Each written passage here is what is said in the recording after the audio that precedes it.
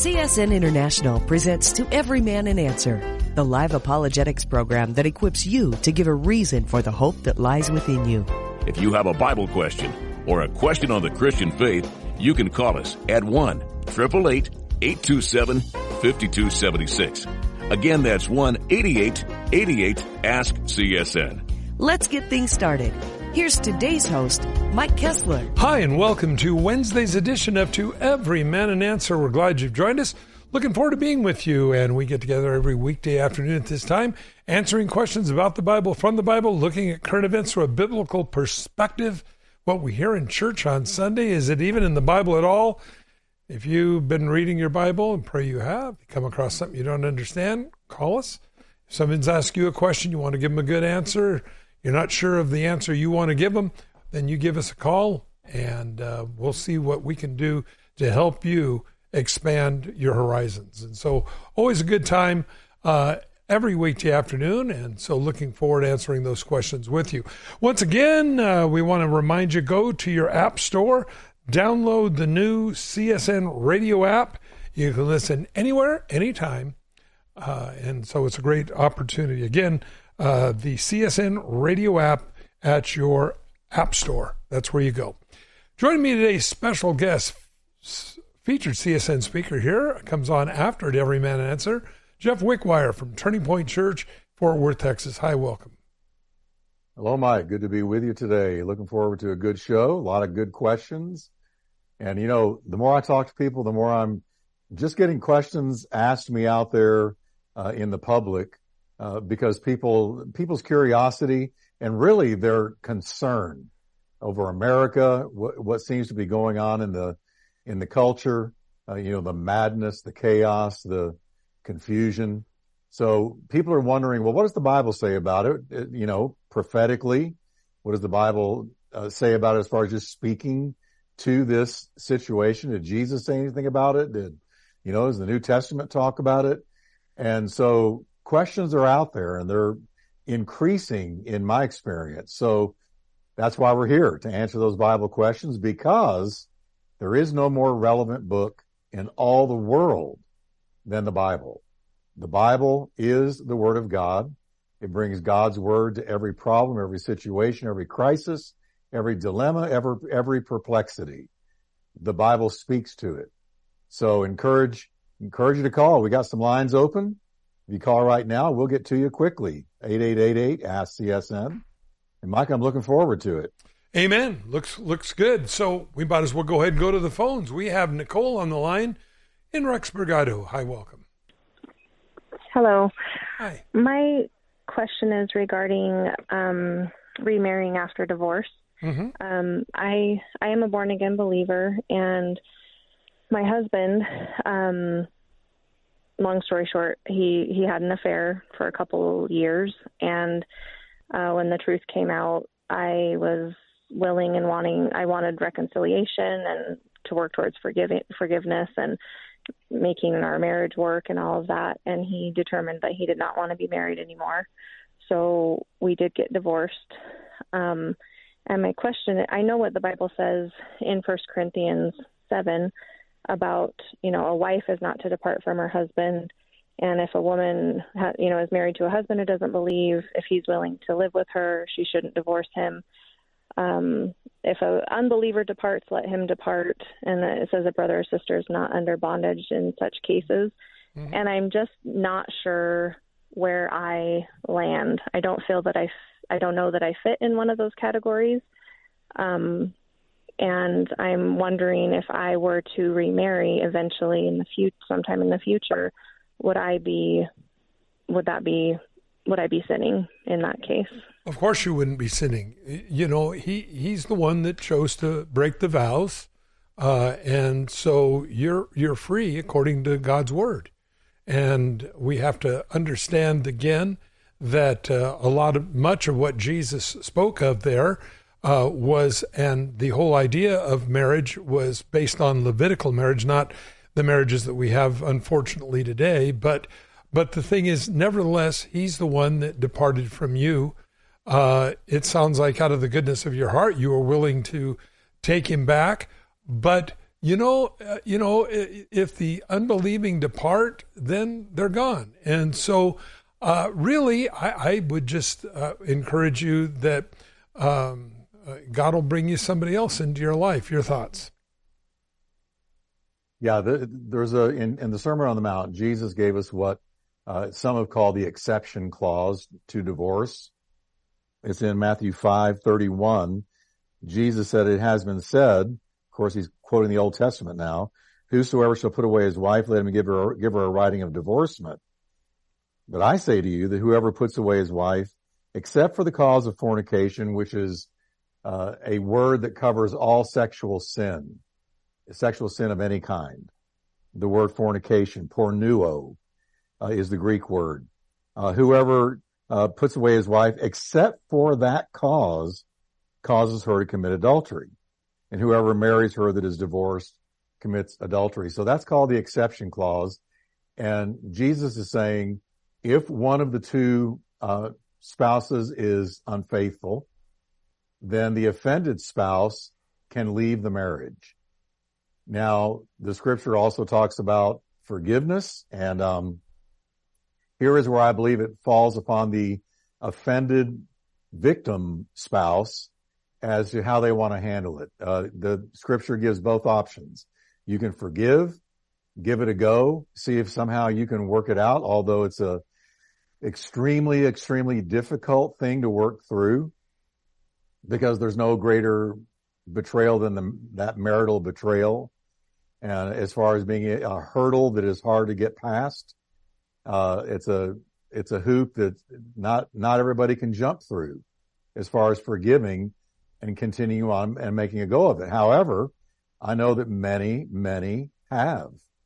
And so it's really up to what the offended spouse believes they can handle. If they don't feel that they can handle a shot at reconciliation, then Jesus said, you're free to go. And no, you're not under bondage as far as remarrying. You can remarry if you want because the vows were broken. And so according to Jesus, you're good to move on. So again, I just say it depends on the offended spouse. I've seen both in my long pastoral career. I've seen both situations where the spouse did forgive and they did move on and they did work it out. I've seen them try to forgive and moved on for a while and decided they couldn't work it out. And I've seen them immediately walk away when the adultery happened. So it's up to you, Nicole, and what you feel you can do and what you feel in prayer the Lord is telling you to do. But you're certainly not in bondage from remarrying if you like. Right. And with all the incurable VDs that are out there right now, I mean, Nicole, that would be a risky business. So, yeah, when people want to do those kinds of things, unfortunately, that's what they do. So, but no, I wouldn't feel in any way guilty in dating or getting remarried, dear. Hope that helps. Yes, so there is a verse that says if a man marries a woman who is divorced, that he's committing adultery. Well, that's talking about, somebody that is in multiple situations. But even if you remember, Jesus met the woman at the well, and he said to her, "Where is your husband?" And she says, "I have no husbands." And he said, "Well, that's the truth. You're currently shacked up, and you've had 5 husbands." But Jesus did not condemn her over that, interestingly enough. And so we find that, again, that divorce is not the unpardonable sin, but it certainly wreaks havoc on children's lives and friends' lives and things like that. But if somebody doesn't want to be married to you, dear, well, there's not much you can do about that. It takes 2 to make a marriage, 1 to make a divorce. Again, when it talks about that you just cited, that is speaking of somebody that has gone out and double-crossed their husband, things like that. Hope that helps. That does. Thank you very much. Can I ask one more question? Go ahead. Okay. I'd like just your perspective on this. I was talking to my father, who's also a born-again Christian, but we were talking about, I believe that, Jesus died on the cross, his blood was shed to pay for our sins, past, present, future. Mm-hmm. But as a believer, once you are saved, my dad is saying that God no longer looks at sin or those things that we do wrong as sin. It's basically bad behavior. And I was trying to explain to him that even as a believer, of course, we still sin. We do things that are wrong. And in my own life, there's times when I have to repent of something and ask for forgiveness, whether it's a bad attitude or my thoughts or something I did. And he's basically saying it's just bad behavior. You do not need to confess your sin anymore because it's not seen as sin. And well, First John says, and this is the beloved disciple writing, he said, "My little children, if we sin, we have an advocate with the Father, which is Christ." He says, if we confess our sins in First John, he's faithful, just to forgive us our sins, cleanse us from all unrighteousness. And so the idea that after we're born again, we don't sin, it's just bad behavior, I don't think I've ever read that one in the Bible, Jeff. Mm-hmm. Yeah, it's real close to the doctrine of sinless perfection. And sinless perfection confuses the work of the blood of Christ over our lives. Real quickly, Nicole, there's two kinds of righteousness, imputed and imparted. Imputed is when we come to Christ and we're saved. And we're covered in the blood. His blood covers all our sins, removes it from us, and we stand before God white as snow. I like to put it's as if God puts on sun glasses, S-O-N glasses, where he sees us through the red shed blood of Christ. And that is how he sees us. And that's the imputed. We have the righteousness of Christ imputed to our spiritual bank account. Okay? So in that respect, no, we're sinless because it's been washed away. But imparted righteousness has to do with our daily spiritual growth. It is the lifelong process of becoming more like Christ, bringing forth the fruit of the Spirit, growing into the fullness of the stature of Christ. It's all about the ongoing work of sanctification and how the Holy Spirit goes to work in our hearts to separate us from the world and day by day make us more and more like Jesus. Now, during that time, we're going to sin because how many ways can you sin? It's almost hard to count them all. We sin with our thoughts. We sin with our words. We sin with our actions. We sin with our attitudes. There's so many ways we sin. And at any given moment in our imparted practical walk out the faith walk with Jesus, we're never perfect. We're not there. We'll only be perfect thoroughly when we are taken up to heaven. And John writes, we will be like him, for we will see him as he is. So until that day, we have imparted righteousness. The Holy Spirit, through sanctification, is working the righteousness of Christ practically, really, realistically into our character day by day. But, we fall and skin our knee like any child falls and skins his knee and, make mistakes. We have regrets. We do things we shouldn't do. And that's sin. So John was talking to believers in 1 John 1:9.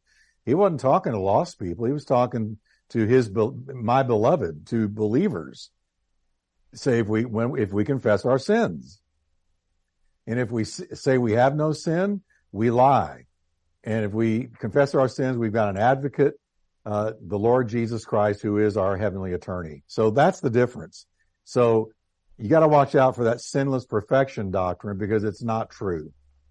No, I hope that helps, Nicole. That does help me. Thank you very much. God bless you, dear. Again, I would just go read 1 John chapter 1. And it's almost at the end of the Bible, back by Revelation, 1 John. Read chapter 1. That'll help you a lot. Notice he says, my little children. He's not writing to the world or to a bar. He's writing to fellow believers. And that's what's really important because context is everything on that. Hope that helps. Stay online. If you like, send you out the movie Jesus. I think you'll enjoy that, based on the book of Luke. And I think you'll enjoy it. Stay online. We'll get you fixed up, Nicole. Okay? Thank you. God bless you, dear. Let's go to Cheryl, Carson City, Nevada. Hi, welcome. Hi there. I had a question regarding Revelation 20, and it has to do with Christ and the great white throne where he's judging people. Mm-hmm. And it's talking about the books. I saw the dead and great, small, and small standing before the throne, and the books were opened.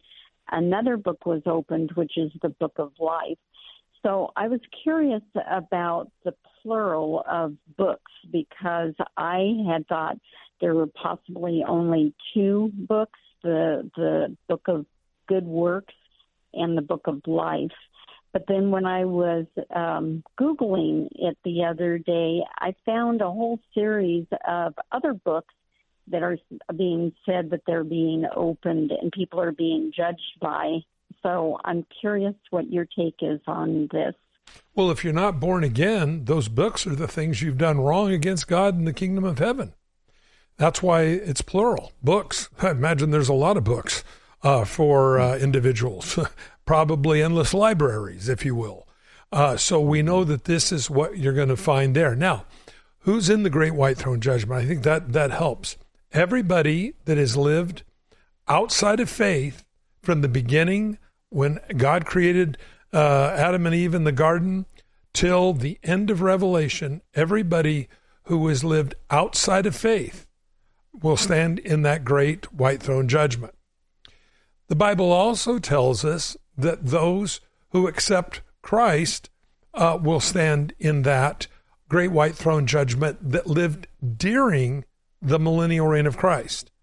They don't live again until that great white throne judgment, and they will stand before God and give an account of their life.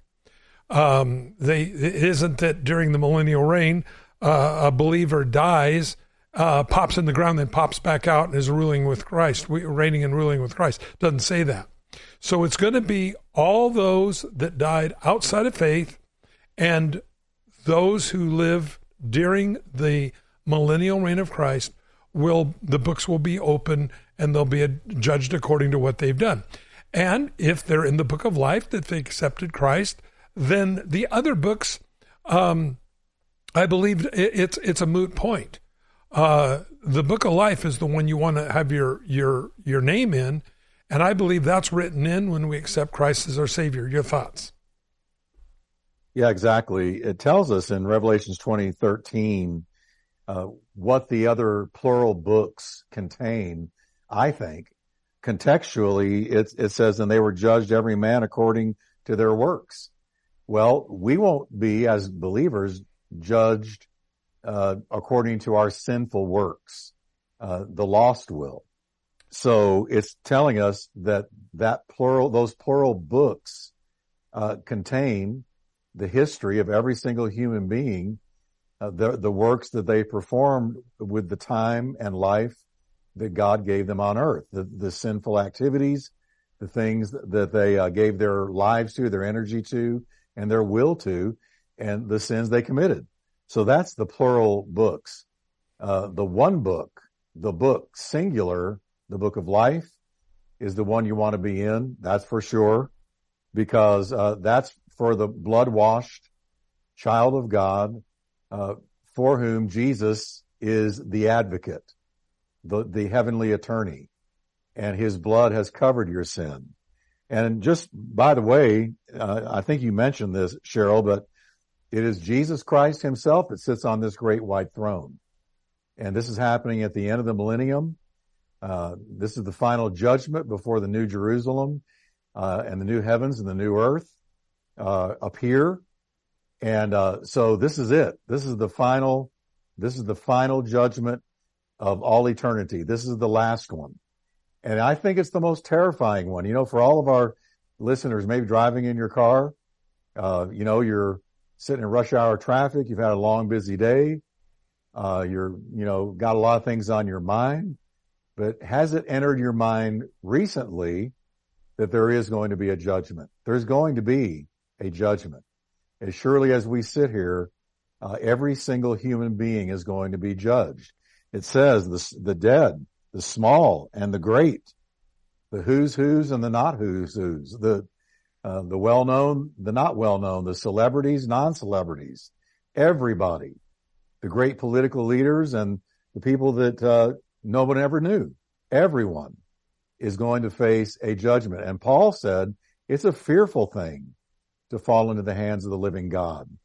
And so the Lord Jesus is the one that's going to be sitting on this throne, and no longer is he the mild lamb who allows himself to be beaten by men so that he can die for our sins and rise from the dead. But no, now he's the Lion of Judah, and now he is the judge of all mankind, going all the way back in history. And it is an extremely solemn moment and time in the history of the world. And death and hell are end up right then going into the lake of fire. And if you are not found written in the book of life, you're cast into the lake of fire. I didn't say that. Mike didn't say that. John wrote it as it was revealed to him. Very, very solemn words. So I hope that helps, Cheryl. Amen. I hope that helps. And then I just have one other question. When it's talking about the martyrs during the tribulation, and in Revelation 6, it's saying that when the Lamb opened the fifth seal, I saw under the altar the souls of those who had been slain for the word of God, and they cried out in a voice. So I'm guessing those souls are alive at that point. But my question is, and then Revelation 20, it says they came to life and reigned with Christ for the 1,000 years. So I was just trying to figure out, are they alive in the chapter 6 since they're speaking out? Or I didn't understand that. No, it says that they are alive because it says that they were told that they need to rest a little while longer till their fellow saints that were going to be martyred as they were joins them. And so, but they again will rule and reign with Christ during the millennial reign for 1,000 years as well. It's much better to go in the rapture, but for those that rejected the Lord or didn't hear, then I believe that they'll get their chance there. But I've had people say, well, if I miss the rapture, I'll just go ahead and die for Christ. Well, if you won't live for Christ, why will you die for him? And this is a real problem that we find. Jeff, your thoughts? Yeah, this is a great passage to teach against soul sleep, because clearly there's no soul sleep. These people were martyred, and now you see them totally aware. So it's striking, because you've got these people that were beheaded or somehow killed for their testimony of Christ, and they are conscious, they see, they hear, they feel, they have emotions. They have a sense of the injustice that was done to them. They have every emotion and every feeling that somebody on earth would have. And so in Jesus' teaching on the rich man and Lazarus, the poor servant that was outside of his house eating the crumbs from the rich man's table and full of sores, and the dogs were licking his sores, the rich man dies. And in Hades, the place of judgment, the place of torment, he too was fully alert, had feeling, had thirst, had hearing, had sight. He looked across the great chasm and saw Abraham and Lazarus sitting in Abraham's bosom. He had concern for people left on earth. So over and over again, we see in Scripture that there is no such thing as soul sleep. When you die, your soul doesn't sleep until the return of Christ.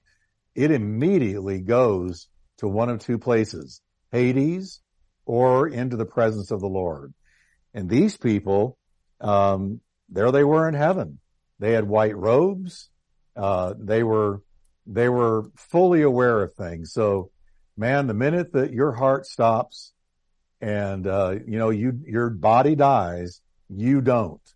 Your soul goes on into one of those two places. Very powerful, Mike. Yeah. Hope that helps. It does. And thank you so much, both of you. Okay, Cheryl. And if you like, stay on the line. I'll send you out the movie Jesus. I think you'll enjoy that. And we'll go to Elijah in Missoula, Montana. Hi, welcome. Oh, can you hear me? Yes, we can. How can we help? Are you there? Yes. Hello. Yeah, I can hear you now. Okay. How may we help? Hey, how's it going? I got a question on Genesis 6:3, where God was saying that, his spirit wouldn't abide in people forever and their years would be numbered 120. Mm-hmm. Yes. And I was reading on it, and some say that it was talking about the flood, but I don't know if that would make sense. And then, I thought it would obviously just meant that you wouldn't live past 120, but somewhere on the internet it says someone's lived past 120, which I don't know is true because I've never met anyone so past 120. So I just wondered if you had any more insight on it. Well, we know by the time of King David, it was down to about 70 years. Now, of course, Abraham lived, I believe it was, what was it, Jeff, about 140, something like that? Somewhere in a 42, century and a half. Yeah, something. So, anyway, but as a general principle, man doesn't live past much than 120 ever. We're coming up on a break, Elijah. We don't want you or anybody else to go away. We'll have a whole lot more right after this. We'll be right back. Hey, this is Brant along with Sherry here. And so you hear me doing these spots for MediShare, and Sherry actually helps me with them. I get people actually in person saying, okay, Brant, for real, do you recommend this? Like, yeah, for real, I actually do. I'm not just saying stuff. So family, friends ask me about it. I'm like, yes, you should look into this. It's really a great option for a lot of people. That's what I tell people. My experience has been, MediShare has been fantastic for me. Yeah. It's so different from health insurance in a lot of great ways, honestly. Yeah, and see, a lot of people who've switched tell me that. It's the same reaction. They're very, very happy with it, and it gives them peace of mind and saves them a lot of money. I would tell people, look into it. Yep. So really, for reals, if you want to talk to them, they're great to talk to. I think you'll be impressed and happy you looked into it. So you do the phone number. I'm actually tired of doing all the phone numbers. Okay. Call now. 855-91-BIBLE. That's 855-91-BIBLE. 855-91-BIBLE. Nice job. Thanks. More than ever, pastors need to feel people's love and support. Over the last few years, many pastors have seriously considered leaving their church. But 1 Thessalonians 5:12 instructs all churches and all Christians to show and share their deep appreciation for those who minister to them. There is no better time to do this than Pastor Appreciation Month in October. And there's no better way to do it than using the easy as 1, 2, 3 Bless Your Pastor materials that are available for free at blessyourpastor.org. That's blessyourpastor.org. Plus, the great news is that if your church uses the 1, 2, 3 Bless Your Pastor materials, the pastors at your church will be offered a $300 scholarship application to attend a Family Life Weekend to Remember Marriage retreat. What a blessing this will be to your pastors and their spouses. For free materials, go to blessyourpastor.org. That's blessyourpastor.org.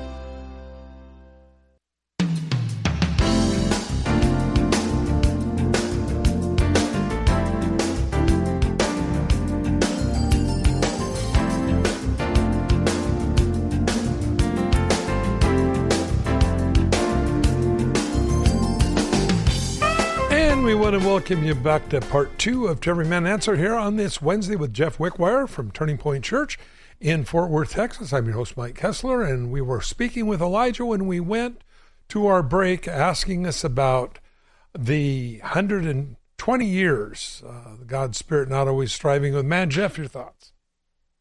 Yeah, Elijah, it's a great verse. And reading it real quickly for our listeners, the Lord said, My spirit shall not always strive with man, for that he is also flesh. Yet his days shall be 120 years. Now, when you jump to verse 13, the first part of that verse 3 is explained. God says to Noah, the end of all flesh has come before me, because the earth is filled with violence through them, and I will destroy them with the earth. So the first part of verse 3 that you mentioned is God is basically saying, I've had it with the human race. We know that it was full of sexual immorality from other parts of Scripture. We know that it was a generation that did not ever acknowledge God, that God was in none of their thoughts. And here, God tells Noah that they're filled with violence. It was an extremely violent culture. So God had come to the place where, that invisible line in the sand that only God knows had been crossed. And he said, I'm going to have to judge the human race. Now, the 120 years doesn't have to do with the longevity of man. It has to do with how long before the flood happened. God is basically saying, I'm going to give the human race 120 years to repent. And if they don't repent, then I'm judging. And we're told by Peter in 2 Peter that Noah not only built the ark, but he was a preacher of righteousness. So Noah built with one hand and preached with the other hand. And what did he do? For 120 years, he warned of judgment. He warned of God's wrath coming. He warned of a coming flood. He seemed to his generation like a fool, like a crazy old guy down the street building a boat where no water is. He was the brunt of the jokes. Nobody took him seriously. We know for a fact that he didn't have one convert. Only his family, 8 people, entered the ark when finally the day of the flood came. So they had 120 years. I think about this as a preacher. If I preached for 120 years with no converts, that would not be an easy task. But Noah did it. No converts. And so when the flood came, 120 years had elapsed, and God said, okay, I gave you a season to repent. I gave you actually over a century to repent, and you didn't do it. So it shows the long suffering of God, how long suffering God is. We look at our country right now, and I know myself, and I'm sure millions of others who do know Jesus have said, Lord, how in the world have you not judged this nation yet? Well, the answer is the long suffering of God. Peter also mentions the long suffering of God while he waited in the days of Noah for people to repent, and they didn't. So verse 3, the number of years has to do with how long God gave them before the flood struck. Yeah, and I agree to that. I think that's true. And yet also, man doesn't go much past ever 120. So if you're not going to get right in 120 years, you're not going to do it. So, but I do believe this here in verse 3 is clearly speaking of the time that it took Noah to build the ark and gave them that extra time to repent. Hope that helps. Yeah, I really appreciate it. That makes a lot of sense to me. So, well, Elijah, stay online. Send you out the movie Jesus. I think you'll enjoy that. Great for evangelism. Share it with your friends. And stay online. We'll get you taken care of. Let's go to Jeannie, Wilmington, North Carolina. Hi, welcome. Janine. Oh, yes. Hi there. Hi. How may we help? Hey, I'm actually in Salisbury, Maryland. I used to live in Wilmington, North Carolina. The gentleman that answered the phone said that he's answering from there. So. Oh, okay. I'm all goofed up here, so that's all right. But I'm glad you're on, Janine. How may we help? Oh, my goodness. I absolutely love you guys. I've been able to speak with you once before a long while ago when COVID started. I have a comment and I have a question. Okay. The comment is, Pastor Mike, I absolutely adore your insight, especially your Christian view politically. about things that God has blessed you all with such wisdom and such informative information to share with all of us, that it's just such an abundance of information. And I'm so very grateful for you guys, and I learned so much from all of you. Thank you so much for that. Actually, Pastor Jeff, I used to live in Fort Worth, Texas. I wish, and this was in 2009 to 2011 when I had to leave there. And I so wish that I knew of you. I wish I knew of the church. I would have then come to Jesus even sooner. I didn't come to him until later in my life, which was almost 6 years ago now. After I left Texas and went through some ugly times. But of course, what I learned from one of the pastors on the radio station earlier, that, you have to get to, it's in those darkest times where God shines through the most, where you see him the most. And, but things would have been a whole lot different if I would have been able to go to your church back then and knew of you back then. Well, so thank you guys. You never know what God's going to do. Oh, please, exactly. Leaving from Wilmington, North Carolina to here where I'm at now, I always use the one phrase in a worship song that I hear all the time is, God literally stepped into my Egypt and took me by the hand, and he marched me out in freedom into the promised land. And for me to be here and to know Jesus now the way I do and just continuing to learn, it's incredible. And I like to shout it from the rooftops, which brings me to my question, pastors. There is a popular pastor I like to see videos about, including you guys as well, that I learned in 1 Corinthians 14:35. It speaks of women not speaking in church. I don't have a desire to speak in church. I don't have a desire to speak in front of people at all. However, I would have a desire just simply because when we're doing our worship songs and I am so feeling the words and feeling the Holy Spirit working through me, where there's a lot of people that are older, more mature Christians, they are just very reserved and very quiet. I will want to sing to the top of my lungs as well as raise my hands and give him all the glory, as well as when the pastor is speaking and teaching us. Sometimes I can't help myself and I holler out an amen when I'm in total agreement with what he's sharing. So is that also what this pastor is referring to about 1 Corinthians 14:35? Well, we don't know who exactly what he's referring to, but we can tell you what the Bible has to say. It's just where Paul writes to Timothy that a woman is not to usurp a man's authority in the church. This was evident in the Old Testament. It was evident in the New Testament. And that is the picture that we find. It says that Eve was deceived. Adam willfully partook of the tree. And so not to allow men to be deceived. The women are not supposed to be teaching in that position over a man in the fellowship. Now, I know there are some women who are under the authority of their husbands sometimes that teach. I don't really have a problem with that. I think of all the Christian women missionaries that are on the foreign field. They're the only Christian voice in an entire community. I thank God for them. But I think as a general rule, we have to be very much follow along. We don't find any women pastors in the Old Testament.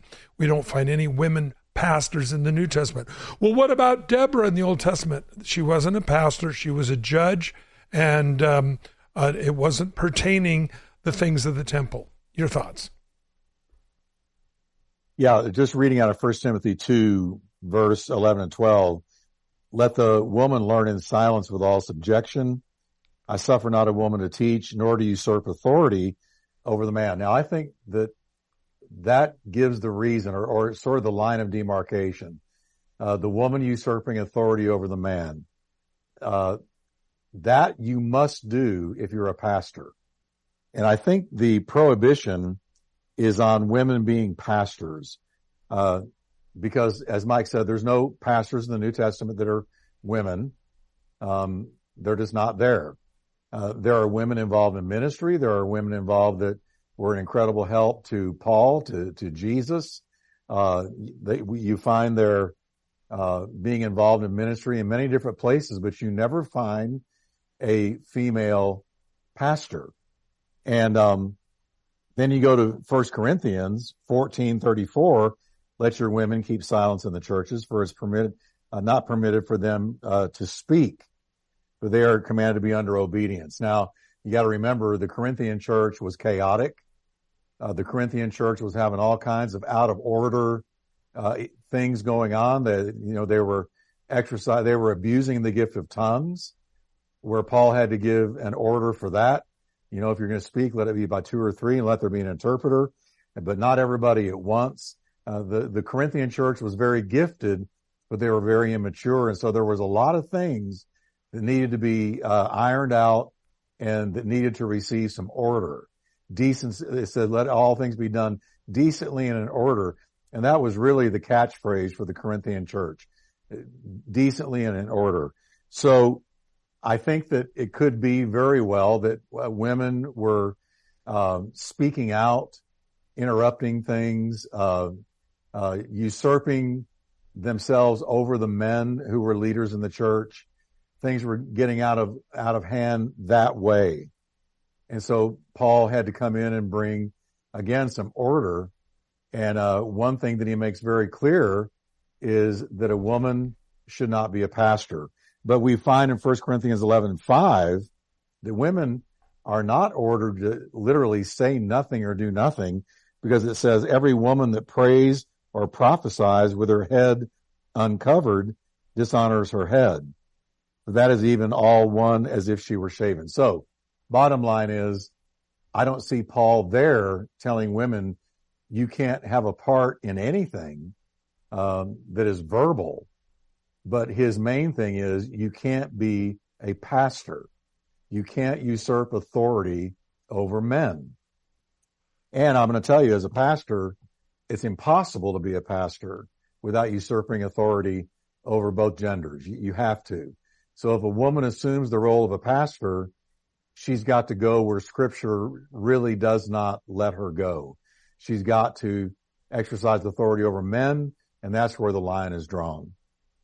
Hope that helps.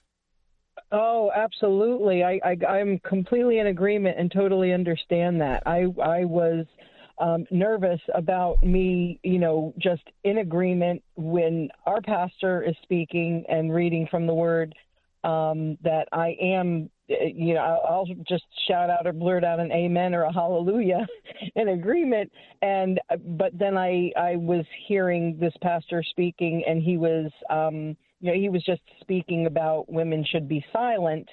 So that's where my concern was. I'm totally in agreement as well, is that women should not have that kind of authority in the church. I am on that same level, on that same page as that, with no desire to be there, of course. And of course, also in Scripture, where that the women should submit to your husbands, wives should submit to your husbands, and it gets taken out of context. So I'm in agreement with that. But with me feeling that power of the Holy Spirit just moving in me, and I'm shouting out a hallelujah or an amen, I wanted to know if that was really wrong for me to do that. No, that's fine. Wrong. No, that's okay, dear. That's great. Yeah. Well, stay online. We'll send you out a book, we'll send you out the movie Jesus we have. I think you'll enjoy that, okay? You guys are awesome. Thank you so much. God is good, and stay online, Janine. We'll get that to you. Let's go to Daniel in Connecticut. Hi, welcome. Hi, thank you. In Jacob's blessing, Israel's blessings to his sons, is the blessing to Judah a foreshadowing of Christ? I believe it is. Your thoughts? Oh, yeah. Yeah, absolutely. Genesis 49, verse 9, Jacob is speaking to Judah, and Judah is a lion's whelp from the prey, my son. Thou art gone up. He stooped down. He couched as a lion, as an old lion. Who shall rouse him up? Now here comes the messianic portion of Jacob's blessing over Judah. The scepter shall not depart from Judah. Scepter being a symbol of a king. It's what a king used. He would have a scepter in his hand, and if you approached him and he held out the scepter to you, like, for instance, Esther approached the king and he held out the scepter, which was a sign of you can approach and you can speak. So it's a symbol of a king. The scepter shall not depart from Judah, nor a lawgiver from between his feet, until Shiloh come, and unto him shall the gathering of the people be. Clearly messianic. We know that Jesus did come from the tribe of Judah. And so, yes, it's absolutely a messianic prophecy there in Jacob's blessing over Judah. Very powerful. Jacob, there he was on his deathbed, not long for this earth, and yet he prophesied amazingly in that condition. I mean, God really moved on him, and this is one of the great examples, messianic prophecy way back in the times of the patriarchs, and it all came to pass just like God said. Amazing. And again, one of the messianic prophecies in the Old Testament, that he would come from the tribe of Judah. So very important. And again, when you look at all the prophecies concerning Jesus, only Jesus himself could have ever fulfilled all those prophecies. Hope that helps. Thank you. Yes. God bless you. Stay on the line if you like. Send you out the movie Jesus. I think you'll enjoy it. Let's go to Brock, Washington. Hi and welcome.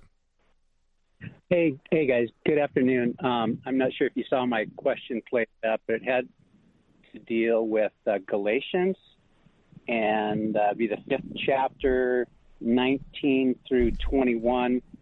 Curious if one of those perpetrators of fornication or adultery or uncleanness, can that be a Christian?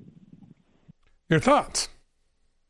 Well, yeah, a Christian can fall into sexual sin. Yeah.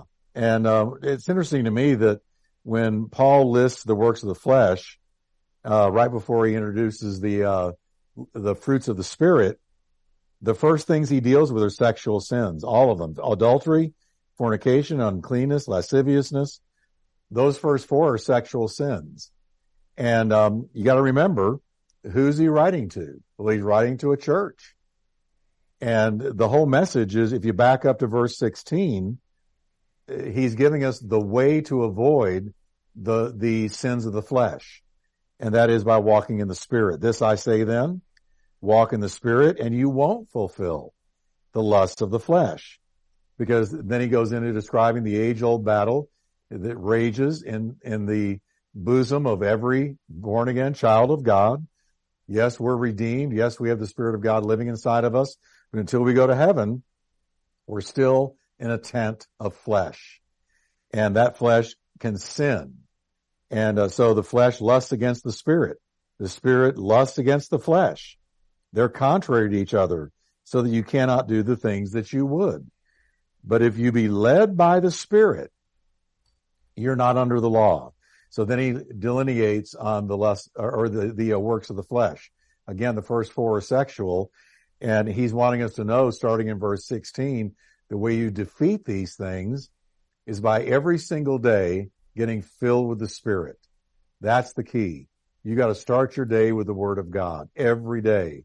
I don't know how any Christian can survive in this toxic, degenerate, depraved, seductive world and culture that we live in without getting in the Word of God every single day and filling the tank with God's Word and praying and spending time with God.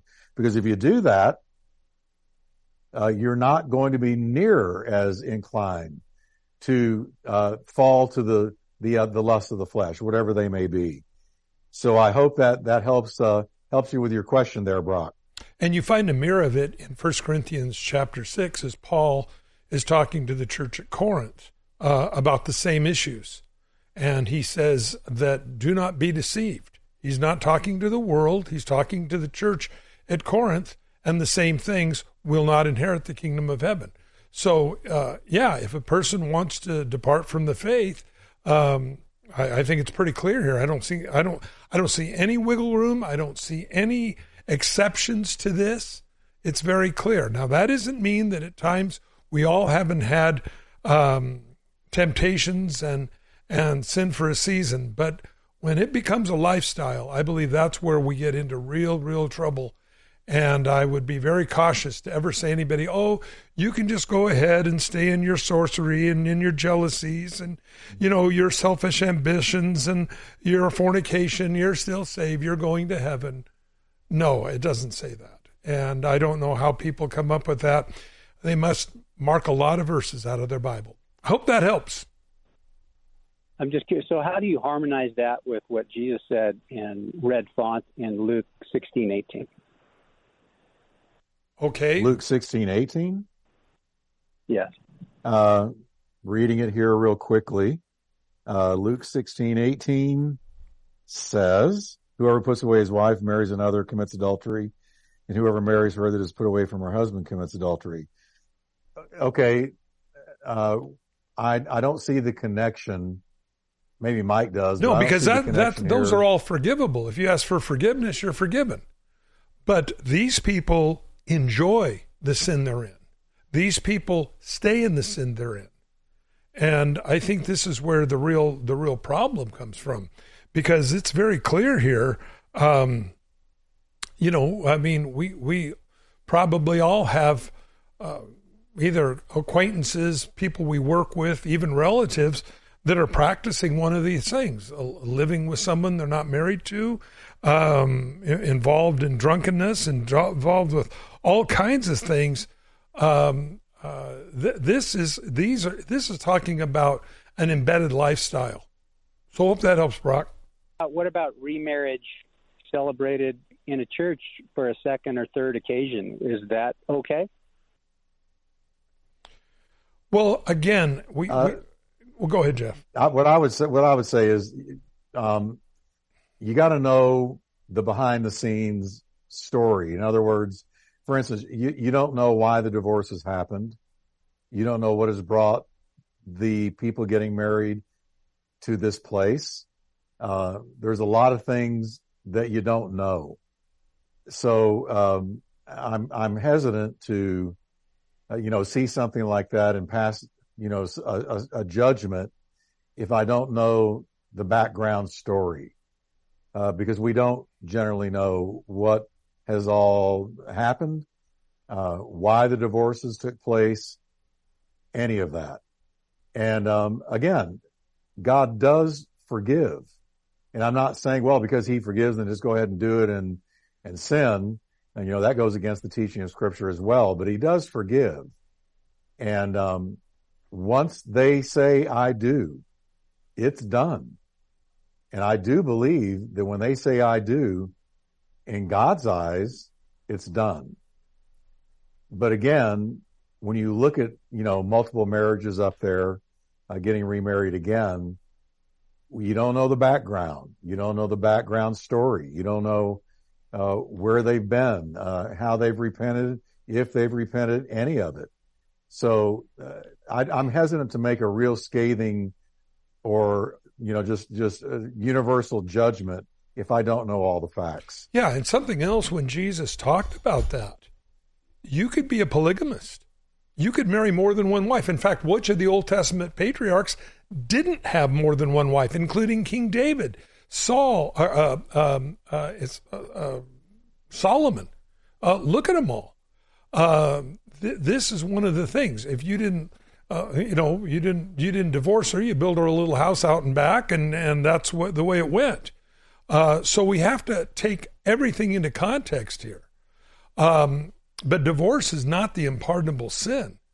And again, when we read this here, this is speaking of I believe of a very important part. Now, God hates divorce, but the Bible says he also hates 6 things, and 7 things are an abomination to him. in the Old Testament, and divorce is not listed there. You know, those that spread discord among the brethren, these things, kinds of things like that. So, again, I think we have to be forgiving. I think we have to be loving, but we want to be very careful of these pitfalls. Stay on line, Brock, if you like. Matt, Bob, Ken, and Tom, call us back. We'll pitch on first thing tomorrow. To find out more about this ministry or to receive a copy of today's program, please call 1-800-357-4226 or write us to Every Man an Answer, P.O. Box 391, Twin Falls, Idaho 83303. That toll-free number is 1-800-357-4226. Subscribe to the free podcast on iTunes by searching for To Every Man an Answer in the iTunes store, or visit us online at csnradio.com/TEMA. To Every Man an Answer is a production of CSN International, the Christian Satellite Network. The opinions expressed by our guests may or may not be those of CSN International or of this station.